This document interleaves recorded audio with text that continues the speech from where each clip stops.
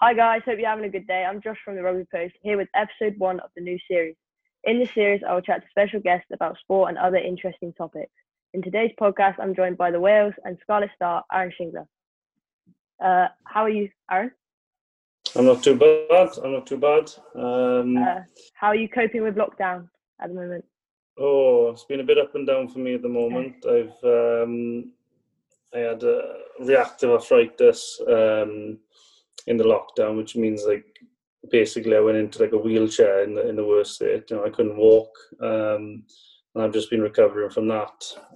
So I should be back hopefully next month playing. But it's been an interesting lockdown for me. Yeah, I heard about that because you had a knee injury in 2018, and then you've had this from the World Cup. What have you had to do in order to recover, speed up your recovery? To be honest with you, I've just been medication has been on this. So normally you do a lot of rehab on an injury. With arthritis, it's totally different. Fluid in my joints, and it was pretty tough, John. So I didn't think I'd even be walking again at one point. So it's been a case of medication for myself, and luckily it's working, and I'll be back playing soon. It sounds good. I have a question. How old were you when you started playing rugby, and what influenced you to begin? I played in school, like most people, but then I played cricket. That was my main sport. I didn't really start playing rugby properly till about 19.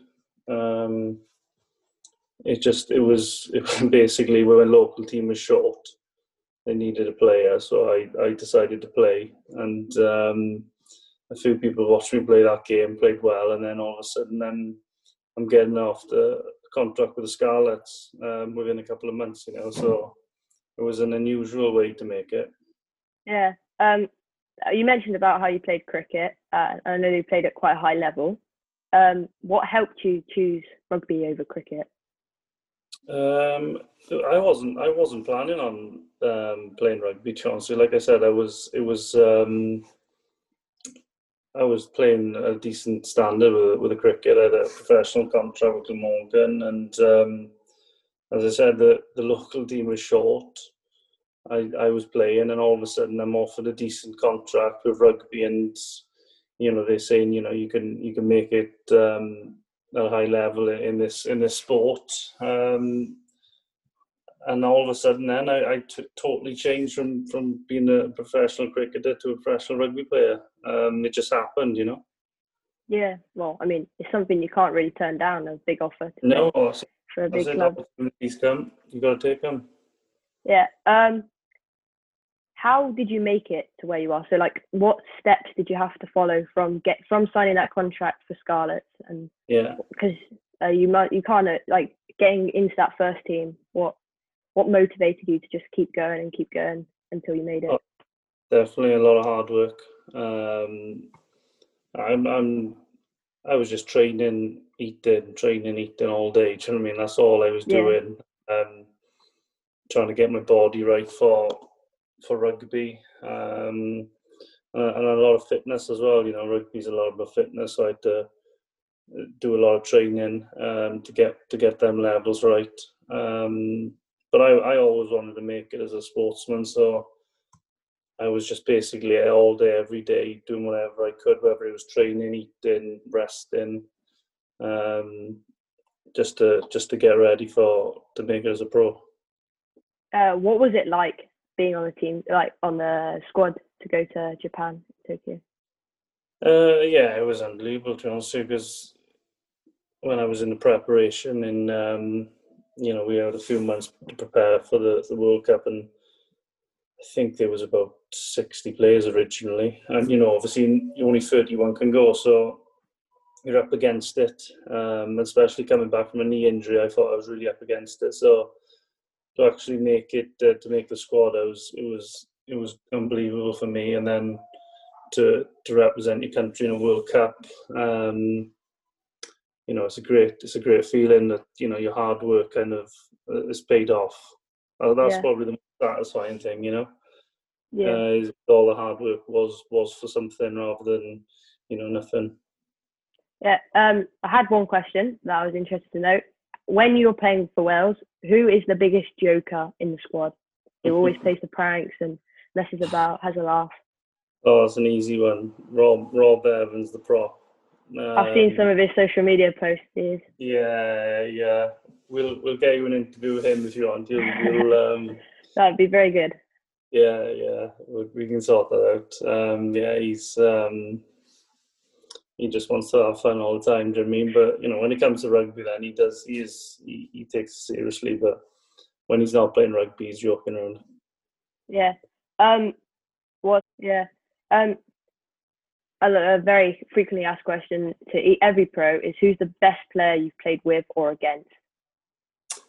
I played against Dan Carter. I played against Richie McCaw. So they are. I obviously played with Alan Wyn-Jones. So they're pretty much the biggest names you can. You're probably looking 50 years time. Them guys are still going to be sort of the top of the records. So I'd say then they would be the biggest names that I've obviously played with and against. So yeah. What's the most intense, like you have to win game that you've played in your career? There's been a few. I think there's been games where not as massive, like semi-finals and quarterfinals. Obviously, they're must-win games. But there's been games where behind the scenes, we lose these sort of games and people lose their jobs. Whereas people probably don't see that. But you'll have a meeting and obviously it comes down from like the board or whoever it is, and that the pressure to win them games is has big impacts on people's lives, because you get to know the coaches and things, and you don't want them to lose their job because you've lost a couple of games, So probably the games that people don't realise that the games where you've lost quite a few games in a row and perhaps the team isn't playing well and you've got to get a couple of wins. They're definitely the most important games that I played in. Following on from that, who's like the best coach you've worked under, like who's supported you the most and made you into the player you are now? Interesting on that. When we were in, I think it was 2017, 2018, and we were winning a lot of games with the Scarlets, Wayne Pivac was getting me to play at my best. Just the way he managed me through the week and the way he talked to me on match days, it motivated me a lot. Obviously Warren Gatland's, he's obviously the famous, the Welsh, the coach. He's in the Wales for many years, won plenty and won the Lions, but he didn't influence me as much as Pivac did. Yeah, so I guess that's a positive that he's now taken over from Warren Gatland. Yeah, it is a positive. Obviously, I haven't really had a chance to work with him that much in the Wales setup. For a reason, the last Six Nations I was involved in, he didn't really select me, so it'd be nice to have another opportunity to work under him. And if it's not, it's I got to work hard and try do my best with Scarlets. Yeah, a lot of my mates have wondered how they could prepare themselves before a big match. You just got to focus on your role. What you're good at, and that's why the big games I've just got to prep well in the week. Whether it's working on my ball carrying, my tackling technique, or learning the calls. So you do all the preparation, and it comes to match day, and it doesn't really matter how much nervous you are. There's plenty of nerves on the changing room. You know in your mind you've done everything you can to prepare for that game, and generally it goes quite well. It's just the times where you probably laid back in the week and you haven't done your preparation, where the nerves will get to you, and then the performance isn't as good. Yeah, that's my next one.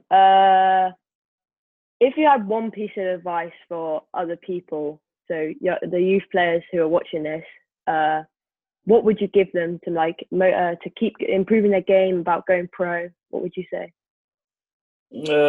I just say it's like anything, If all your parents and your teachers say you work hard and you go for something, you'll achieve. And and not until later on down the line you realise what that actually means.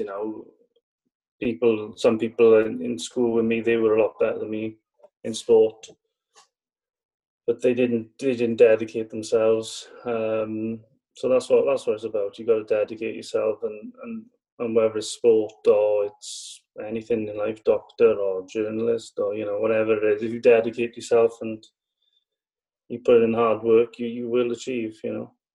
Another one based on before matches. What do you eat before? Like, what's your usual diet? A lot of people have that go-to meal or type of meal that they have before. Oh yeah. I've probably eaten the same things for 10 years.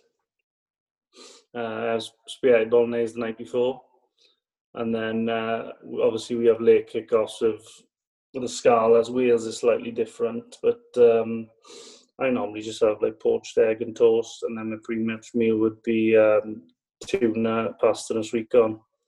And I just, that's pretty much every game day that I have. Well, I don't have any more questions, so I thank you for answering those. Yeah, it's a pleasure, and obviously, hopefully, this your journalism things kick off, and it goes well for you, really. Thank you, and I hope to see you playing back soon. Yeah, you'll see me next month. That was the plan. That's the plan. So hopefully I can deliver. I can deliver a performance there now.